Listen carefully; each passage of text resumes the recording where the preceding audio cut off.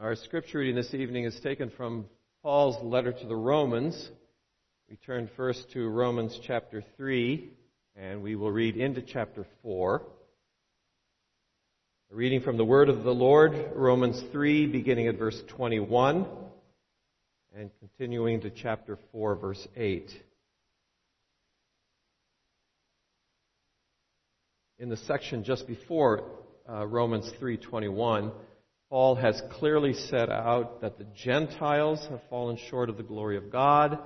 Chapter 2, the Jews also may preach the law, but they don't follow it. And then he comes to the conclusion in Romans 3, there is no one who is righteous, no, not even one. Romans 3, verse 21. But now, the righteousness of God, apart from the law, is revealed, being witnessed by the law and the prophets, even the righteousness of God through faith in Jesus Christ, to all and on all who believe. For there is no difference. For all have sinned and fall short of the glory of God, being justified freely by His grace through the redemption that is in Christ Jesus, whom God set forth as a propitiation by His blood through faith, to demonstrate His righteousness. Because in His forbearance God has passed over the sins that were previously committed, to demonstrate at the present time His righteousness, that He might be just and the justifier of the one who has faith in Jesus. Where is boasting then? It is excluded. By what law? Of works? No, but by the law of faith. Therefore we conclude that a man is justified by faith apart from the deeds of the law. Or is he the God of the Jews only? Is He not also the God of the Gentiles? Yes, of the Gentiles also. Since there is one God who will justify the circumcised by faith and the uncircumcised through faith. Do we then make void the law through faith? Certainly not. On the contrary, we establish the law. What then shall we say that Abraham our father has found according to the flesh? For if Abraham was justified by works, he has something to boast about, but not before God. For what does the Scripture say? Abraham believed God, and it was accounted to him for righteousness. Now, to him who works, the wages are not counted as grace, but as debt. But to him who does not work, but believes on Him who justifies the ungodly, his faith is accounted for righteousness. Just as David also describes the blessedness of the man to whom God imputes righteousness apart from works. Blessed are those whose lawless deeds are forgiven and whose sins are covered. Blessed is the man to whom the Lord shall not impute sin. I direct your attention especially to verse 5, Romans 4, verse 5. But to him who does not work, but believes on Him who justifies the ungodly, his faith is accounted as righteousness. And with that, we also read from the Heidelberg Catechism, Lord's Day 23. If you have the Trinity Psalter hymnal, you can find that on page 881, 882. Lord's Day 23 comes at the end of the Catechism's look at each of the articles of the Apostles' Creed. Let's examine the Creed. And then Lord's Day 23 asks us this question, but how does it help you now that you believe all this? And the answer is that I am righteous in Christ before God and an heir to life everlasting. How are you righteous before God? Only by true faith in Jesus Christ. Even though my conscience accuses me of having grievously sinned against all God's commandments, of never having kept any of them, and of still being inclined toward all evil, nevertheless, without any merit of my own, out of sheer grace, God grants and credits to me the perfect satisfaction, righteousness, and holiness of Christ, as if I had never sinned nor been a sinner, and as if I had been as perfectly obedient as Christ was obedient for me, if only I accept this gift with a believing heart. Why do you say that through faith alone you are righteous? not because I please God by the worthiness of my faith, for only Christ's satisfaction, righteousness, and holiness are my righteousness before God, and I can receive this righteousness and make it my own in no other way than by faith alone. I'm very aware that in the month of October, the Christian Church gives reflection upon the great heritage, the providence of God that is ours in the Protestant Reformation. Dear congregation of our Lord and Savior Jesus Christ, Lord's Day 23 poses for you and for me a very important challenge. And how do you answer that challenge? The question is this: how are you right with God?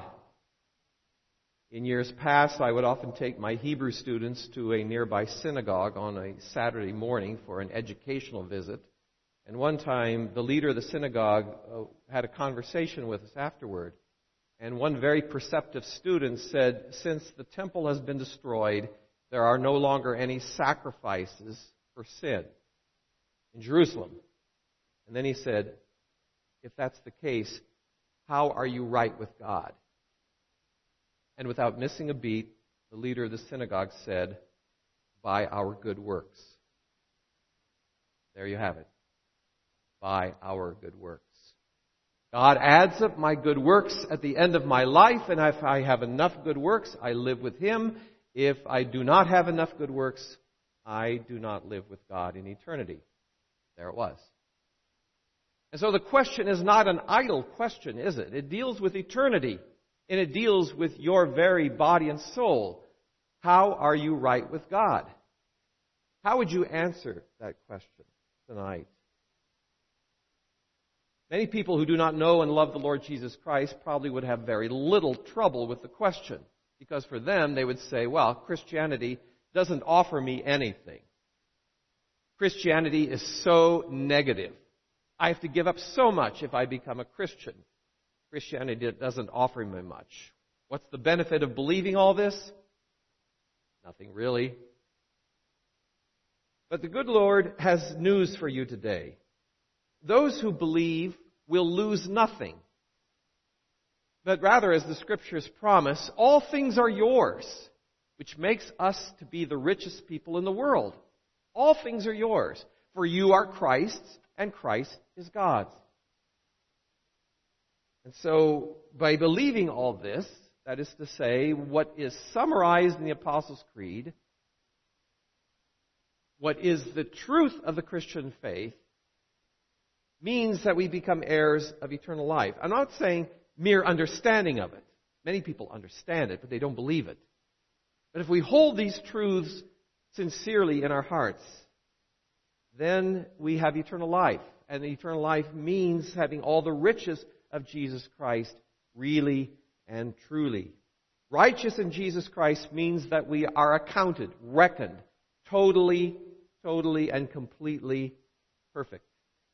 Perfect in Him who is the second Adam of human history. Tonight we look at Romans 4 verse 5, and along with it the summary of the Word of God as we have it in Lord's Day 23 under the theme, God justifies the ungodly. God justifies the ungodly. And first of all, the Catechism points out our sorry condition. But then secondly, God's perfect provision. And finally, how it is ours through faith alone. Now, the teaching that we are dealing with tonight, especially focused in Lord's Day 23, question and answer 60, is that of justification. Justification. This teaching focuses on one aspect, a single aspect of our salvation. It is not the only doctrine taught in Scripture. Many other doctrines are taught as well, of course. It's not the entire story of salvation. It's not focused upon sanctification or glorification. But it is a very fundamental teaching of the Word of God, which, if we do not understand it correctly, causes our life and our faith to go askew, to be thrown off kilter. For the Protestants sometimes misunderstand the Roman Church on this very point. The Roman Church also believes in justification. It does. It also teaches the necessity of grace and the importance of faith. And when I tell people that, well, then what was the Protestant Reformation all about? Aren't we basically splitting hairs? Don't we basically teach and assume the same thing? And the answer is not at all. Not at all. We're not even on the same page when it comes to many of the basics of the Christian faith. If you want to summarize what the Protestant Reformation was about in terms of its difference with the Roman Church, it is one word, the word alone. The solas, Christ alone. Grace alone. Faith alone. That's the difference. And so we come back again to that question, what's the benefit? What do I gain by believing all this? Well, that I am an heir of everlasting life. But to understand the importance of that, we first look at our sorry condition. And it is even remarkable that even on this point, so many people are not on the same page. As I said, our Jewish neighbors believe that we are right by our good works. Because many times Jews have said to me, man is basically good. They say that. Man is basically good. I once asked a Mormon friend of mine, I said, do you believe that man, in theory, could live a perfect life? And he said, yes.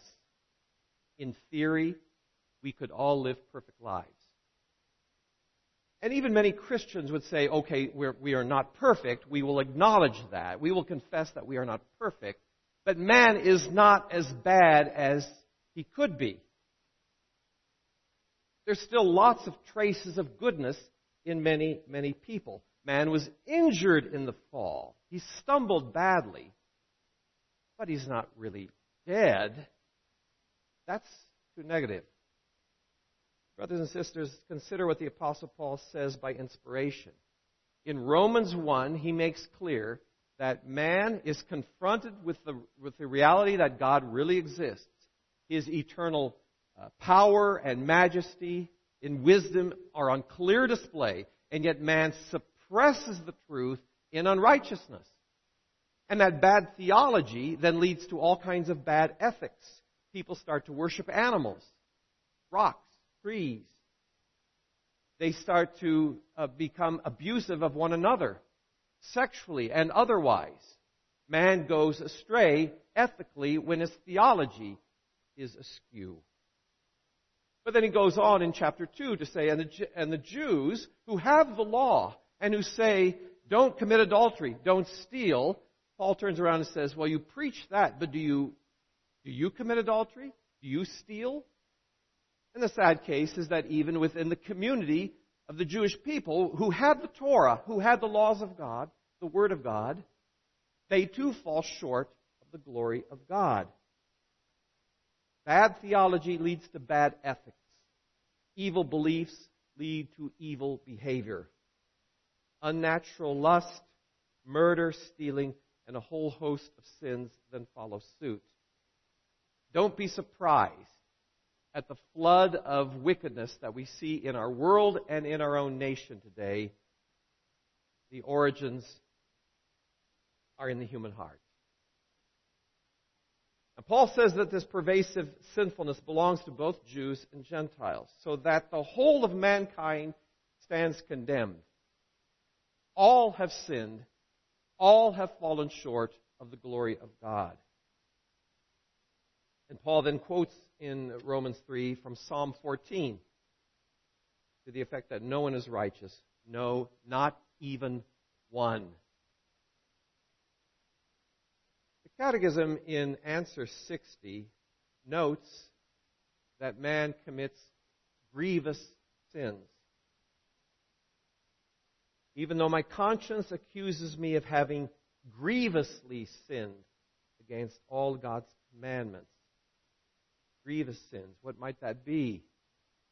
Murder, hatred, lying, profanity, lust, bitterness, anger. I have kept none of the commandments of God. You know, on Sunday mornings we hear the law of God read. We often tune them out. Does familiarity breed contempt when it comes to the commandments of God? Well, not for the child of God. For the child of God loves the law of God. Psalm 119 is so clear about that. But the child of Christ, the child of God, is also aware, painfully aware, personally aware, that the laws of God that he loves are also the commandments that he has not kept. They are incredibly good in and of themselves. We can see there the perfection of God, the holiness of God is clearly displayed in his commandments, and the child of God wants to keep those commandments. But perhaps we tune them out sometimes because we have tamed them too easily. Tamed them. What do I mean? I mean this. Our Lutheran brothers and sisters in that tradition tend towards pietism. Tend. That is to say, they focus upon the wonderful salvation that Jesus Christ has won for them on the cross and resurrection, and so what they nurture is the piety that sustains that relationship with Christ. And it can lead, doesn't have to lead, but it tends towards a kind of quietism in their life. But the Reformed tradition runs into another danger. Namely this, we become too chummy with the law of God. We tame it. We listen to the commandments every Sunday and we tame them. I believe there's only one God. I haven't set up an idol in my home to which I bow down and worship. I haven't taken anyone's life this week. I haven't stolen anyone's property. I've not done that badly. We tame the commandment. And the Word of God comes back and asks us this question, really? Read again the Sermon on the Mount. You have heard it said, but I, Jesus Christ, take that law to a much deeper level. Much deeper than we think in simply sustaining and maintaining an outward conformity. To understand justification, we take ourselves to a courtroom. And the judge in this courtroom is God himself. He's a judge who knows both our external behaviors. He sees that clearly, but he also understands clearly the motivations of our hearts. That is an open book before the judge, God. He knows what we have done, and he knows why we did it, why we said it, why we thought it. Now, congregation, in a courtroom where a judge presides over a case, the judge in his seat, in her seat, is not interested in the character of the person being charged. The judge has no interest in whether the person is nice or nasty, whether the person is kind or cruel, whether he is lazy or lovable. The courtroom has only one interest. Only one interest. Is the person charged guilty or not guilty of the charge? Has he or she broken the law? That's my only interest. Nothing else. And therefore, justification is not dealing with sanctification, that inner transformation that the Spirit works in our lives. It's not dealing with glorification. The concern is focused on the verdict, nothing more. What's the verdict? How am I right with God?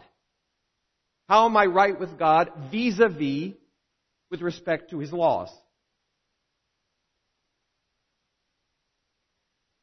That's why I said at the beginning of the sermon, this is no idle question. It deals with eternity. How are you right with God? How do you relate to God's law and His holiness so that you are legally in the right? We can claim God as our Father, all we like. And in Christ we can, and in Christ we do. But the single focus in justification is on the last day, when I stand before the judge of all the earth, the judge of the living and the dead. Am I right with him? And if I am right with him, on what basis am I right with him? The question before the judge will be this: is Mark Vanderhart guilty of breaking the commandments of Almighty God? What's the verdict of the court? Now, judges and juries, if they are acting properly, they arrive at verdicts on the basis of evidence. Evidence that is presented in the court. And in our sorry condition, we supply the court with all the damning and condemning evidence. My conscience keeps telling me that I'm guilty. You did it, even when no one else saw you do it. I can't turn my conscience off as if it was a DVD player or a video or something like that. I can't turn it off. It accuses me late at night so that I cannot sleep. And what is more, I find that in my walk of life there's this constant inclination to drift. To move to the left, to move to the right, to get off the path that God has laid before me. You know, someone once said, walking the Christian life is walking on a tightrope. Walking the tightrope is hard. Falling off is easy. Anyone can do that. To stay on that rope, that's the difficult part. And brothers and sisters, my flavor of evil might not be your flavor of evil. And the devil constantly puts before us all the flavors of evil in his bag of tricks.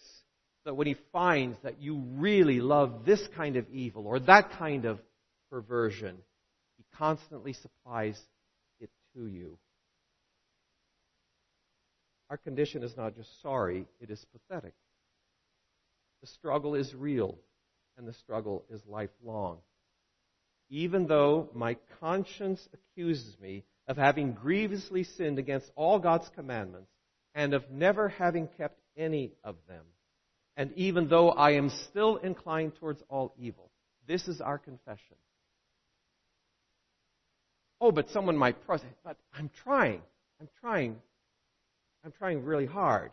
I'm doing my best, we might say to the judge. Well, go ahead, tell that to the judge. And maybe your life could be graded as a B+. That's not a bad grade. But it's not perfect, is it? Trying to get past the judge with a B+ is like jumping across the canyon of the Great Canyon, the Grand Canyon. Now, if any of you have been to the Grand Canyon, you stand on one of the lookout spots and you see the other side. That's a pretty big chasm in the Grand Canyon. But let's say someone leaps across. They jump. And let's say they miss the other side by 1 yard. You would say, on the one hand, that was a pretty awesome leap. That was a great jump. But if you miss the other side by 1 yard, you're dead. You didn't make it. You're dead. Impressive life, impressive leap, but you still failed. It can't get any more worse than this. And we are repeat offenders too, aren't we? Deuteronomy 21 says that if you have someone in the community of faith that is a repeat offender, a son who is rebellious and debauched, the parents were to take him to the elders of the community. The elders would weigh the evidence, and then, if guilty, he would be executed. He would be stoned. Let all Israel hear this and fear. And the distressing fact is that the conscience might be right, and that is frightening. I must live with my conscience. We Christians are like people who are citizens of a new country. Understand what I'm saying? By grace, we have been made citizens of a heavenly commonwealth, and it will never pass away. That's where our home is. That's where our citizenship is. But because we came from another country, the dead world, we still have the accent of that other place. We still have the clothing of that old place. We still have the tastes, the inclinations for that old country, the world where sin was.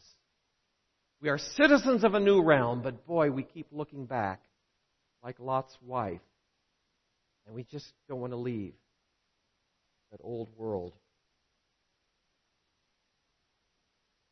So how can Paul say in Romans 4, verse 5, "But to him who does not work, but believes in him who justifies the ungodly." Justifies the ungodly.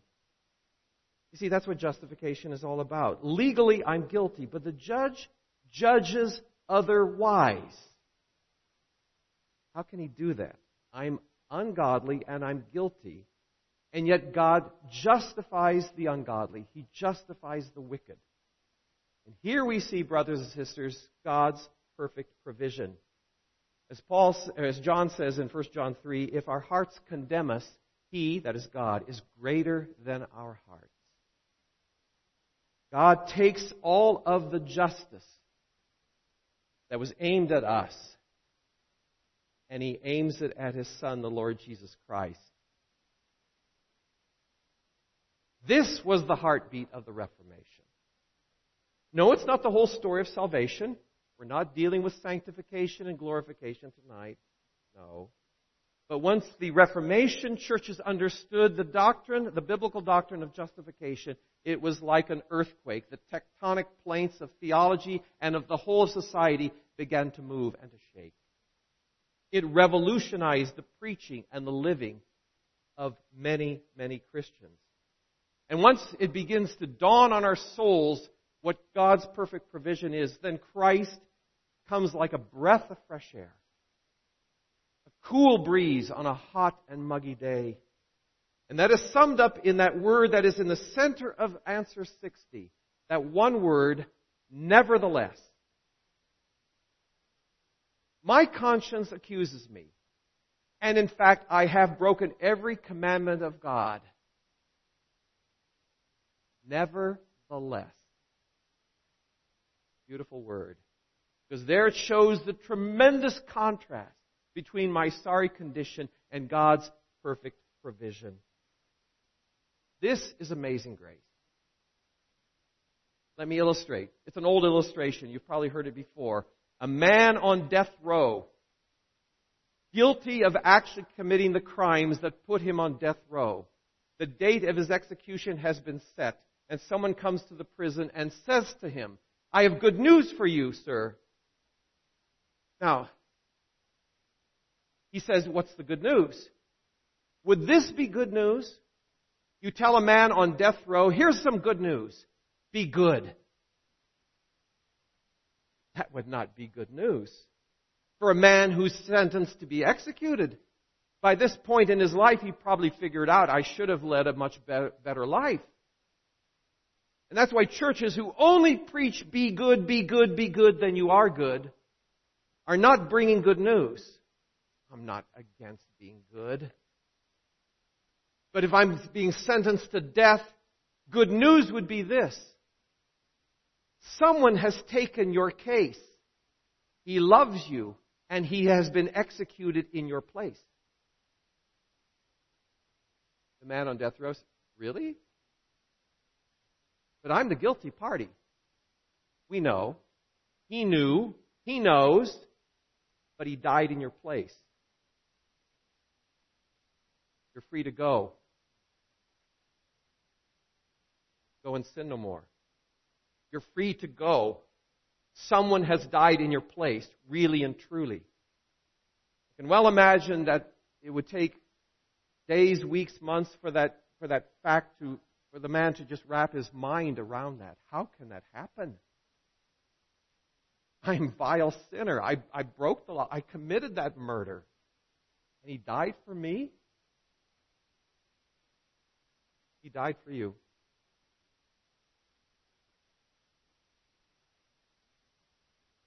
See, that's when we stand in the docket on trial, and the judge says, I find the defendant not guilty. I, the true and only judge, the final judge, find this man, this woman, this young person not guilty. Chaos erupts in the courtroom. People cry out, how can you do that, judge? The person's guilty. Is this a legal fiction? What are you doing? This is not right. What is God thinking? What is God doing justifying the ungodly? The evidence is all there. It's all there. It's clear. How can God justify himself? Is this not a gross mistake? Well, it is not a gross mistake. Not at all, congregation. But we learn in the gospel that incredible story that happened in the trial. There's a double transference going on here. On the one hand, the guilt, your guilt, the guilt of all God's elect is really placed on Christ. And if it's placed on Christ, reckoned to be his, then he must die the death of the cross, the death accursed of God. He must die that death. But that's not the whole story. The righteousness of that perfect Lamb of God is reckoned to be yours. It's like putting on a garment of pure cloth, the righteousness of Christ. And it is with that righteousness we stand and will stand before the judge of the whole earth. It's like what Paul says in 2 Corinthians 5. He who knew no sin, Christ, became sin on our behalf, that we might become the righteousness of God. This was already portrayed in the Old Testament when you brought the animal that had no blemishes, no flaws. Very important. The mediator must not have any flaws. But you, the sinful person, put your hand on it. You identify with it. And now that animal that knew no blemish becomes blemished. The animal that knew no sin now becomes sin. Now the animal must die as a sin offering. God grants to us, his people, Christ's perfect righteousness. And here's where the righteousness of Christ, that obedience of Christ, his act of obedience throughout his whole life, is also an important part of our justification. Christ kept God's law perfectly his whole life, so that in justification it is as if I had lived a life just as perfectly as Christ did. That perfection is imputed to us, to you, to me. It is reckoned mine. It is granted to me out of sheer grace. This is what is mine when I stand in the heavenly courtroom and when the judge passes sentence. 2 Corinthians 5. And therefore the chaos that breaks out in the courtroom, the outcries against the judge of all the earth, are without merit. The accusation that God has committed a legal fiction is not true. The righteousness of Christ is really given to us, his people, to the elect. So that you tonight, brothers and sisters, by grace alone, through faith alone, cannot be reckoned more righteous than you already are reckoned. The righteousness of Christ is perfect, and it is granted to us by grace through faith. This is a real gift. It is absolutely amazing. It fills the soul of every child of God with true joy. And if anyone says that simply makes us lazy, they don't understand the transforming power of the gospel in our heart. Christ is everything. He's vital. Now, boys and girls, did you take your vitamins this morning? Vital, vitamins, they have that same little part of the word, vita, life. Life. Christ is vital for us. He gives us his righteousness. He is the sure foundation that will allow me to dare to enter the courtroom of heaven. I'm not alone in that courtroom. No, I have a counselor, a paraclete, an advocate, 1 John chapter 2, who actually loves me. And he's with me. I'm not alone in that courtroom. He's right there with me. He really cares me about so much that he goes to the execution with my guilt, and I live. I live because his perfection is mine to keep, as if I had never sinned at all. I am ungodly in myself, yet God justifies the ungodly, the wicked, and I believe it. And how can he do it? Because he gave us his only begotten Son, that whosoever believes in Jesus Christ will not perish, but will have everlasting life. For God did not send his Son into this world to condemn it. This world was already condemned. Read Genesis 3. The whole human race was under condemnation, but God sent his Son to save this world, to save his people, to die for his elect. Then, these other theories have no basis whatsoever. Away with the thought that in justification, what happens is that God will fuse into your soul righteousness. So that in the day of days when we are judged on the basis of Christ's righteousness and my righteousness. Away with that.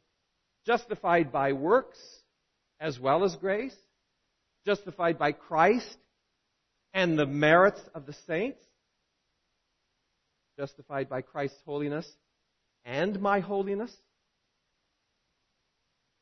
I think I've used this illustration with you before, but I think it's to the point. I met a lady one time, raised in the Reformed faith her entire life.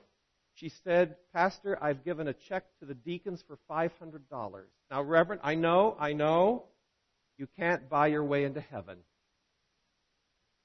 But it helps." That's what she said. But it helps. Well, a check for $500, if that helps, then $5,000 will help a lot, won't it? $50,000 will, put you in the front of the line. I mean, what do people think? I can't buy my way into heaven, but these little things that I do for the Christian in the Christian life help me. I hope to get a B+ in the grade.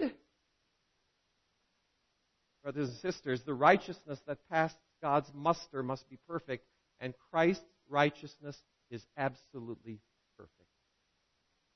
And it's yours by grace through faith. Brings us to our last point, through faith alone. In the Christian life, we talk a lot about faith. And rightly so. Lord's Day 7 already defined for us what true faith was. It's not only a knowledge and conviction that what God says in his word is true, but it's also a deep-rooted assurance. But now we learn that faith is not the missing element. I mean, in the history of the Reformed churches, there were those who said, well, okay, God has done away with the law, obedience to the law as a means of salvation, but he replaced the means of salvation as faith. So faith becomes the new law. But brothers and sisters, how is faith to be the new law that we keep? Not. Nor is Christ the one who did 99%, and all we need to add is that little 1% of that's faith. That's the 1% that seals the deal. But then the devil could certainly whisper in your conscience, but have you believed enough? Is your faith sincere? What about those last sins you committed? Maybe you aren't really a believer. Maybe you really aren't a child of God. Oh, brothers and sisters, faith is not a new law. Faith is unworthy, but it is not worth less. It adds nothing to your salvation. It has no merit to add to salvation. It receives. It comes to God with empty hands, empty, and looks to the Lord to fill those hands. It trusts the sure promises of God, the one who justifies the ungodly. Therefore, the last effort on man's part fails. It tumbles. Man can only come with an empty cup for God to fill it. Let me illustrate. If I were sinking down in quicksand, most horrible way to die, I should think, and I reach out my hand, let's say that represents faith. I can reach out my hand all I like, but that hand is still going to go down with me into the quicksand. What I need is someone who is stronger than I, and who is standing on solid ground, and who is willing and able to take hold of my poor, weak hand, and then pull me up out of the quicksand. Someone who stands on a rock, let's say, and grabs hold of me. My hand is weak in itself, it can do nothing, but Christ is everything. He's everything. He's the one who takes hold of us and pulls us out of the miry clay and sets our feet upon a rock, Psalm 40, so that others can see and give praise to God. Because if Christ takes hold of us, we will not sink. Despite my accusing conscience, despite all of my perverse inclinations, Christ, once He takes hold of us, He will never let you go. He says in John 10, no one can snatch my sheep out of my hand.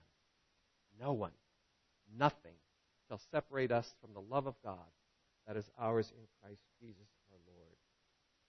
Only faith, true faith, in the midst of my sad condition, can grip this good news of Christ. And therefore on Judgment Day, God will treat you and me as if we had never sinned. But He will pronounce the verdict that is ours by grace alone, through faith alone. He's dressed us in the righteousness of Christ. This is how He sees us, in Christ alone. That's why Romans 8, verse 1 can go on to say, there is now, therefore, no condemnation for those who are in Christ Jesus. I believe that. You must believe that too. That gives rise then to that question that we started. What's the benefit of believing all this? That I am right with God. How are you right with God? Even though my situation is very, very sorry, desperate, nevertheless, the righteousness, satisfaction, redemption that is in Christ is ours. And that we can, of faith, lays hold of that. No more condemnation. I believe that. But I feel so guilty. Hear then the gospel. No condemnation for those in Christ Jesus. But Pastor, I still struggle. So do I. God knows it. But with regard to your standing with respect to the law, He judges us not guilty. What good is all this? Much in every way. Believing all the wonderful teachings of the Word of God, I am right with God because of Christ. I know of no better verdict than that could come out of God's court. Because of Christ alone, God can and does justify the ungodly. Amen. Let us pray. Gracious God, the Christian life is not an easy life. It is not a bed of roses. And we want to fight our sinful nature at every turn. And sometimes we take 2 steps forward, but we find ourselves going 3 steps backward. O wretched man that I am, who shall deliver me from this body of death? But thanks be to God, through our Lord Jesus Christ, that in Him there is no more condemnation. And the life we live in this body, we live by faith in the Son of God, who loved us and who gave Himself for us. And so, Father, help feed our soul with the pure gospel of Jesus Christ, His righteousness alone. Sheer grace, that redemption is now ours in Him. Strengthen us, Father, in this confidence. Strengthen us in this faith, so that we might not weaken under the assaults of our enemies, but through your Holy Spirit, be strengthened in that faith. For Jesus' sake, amen.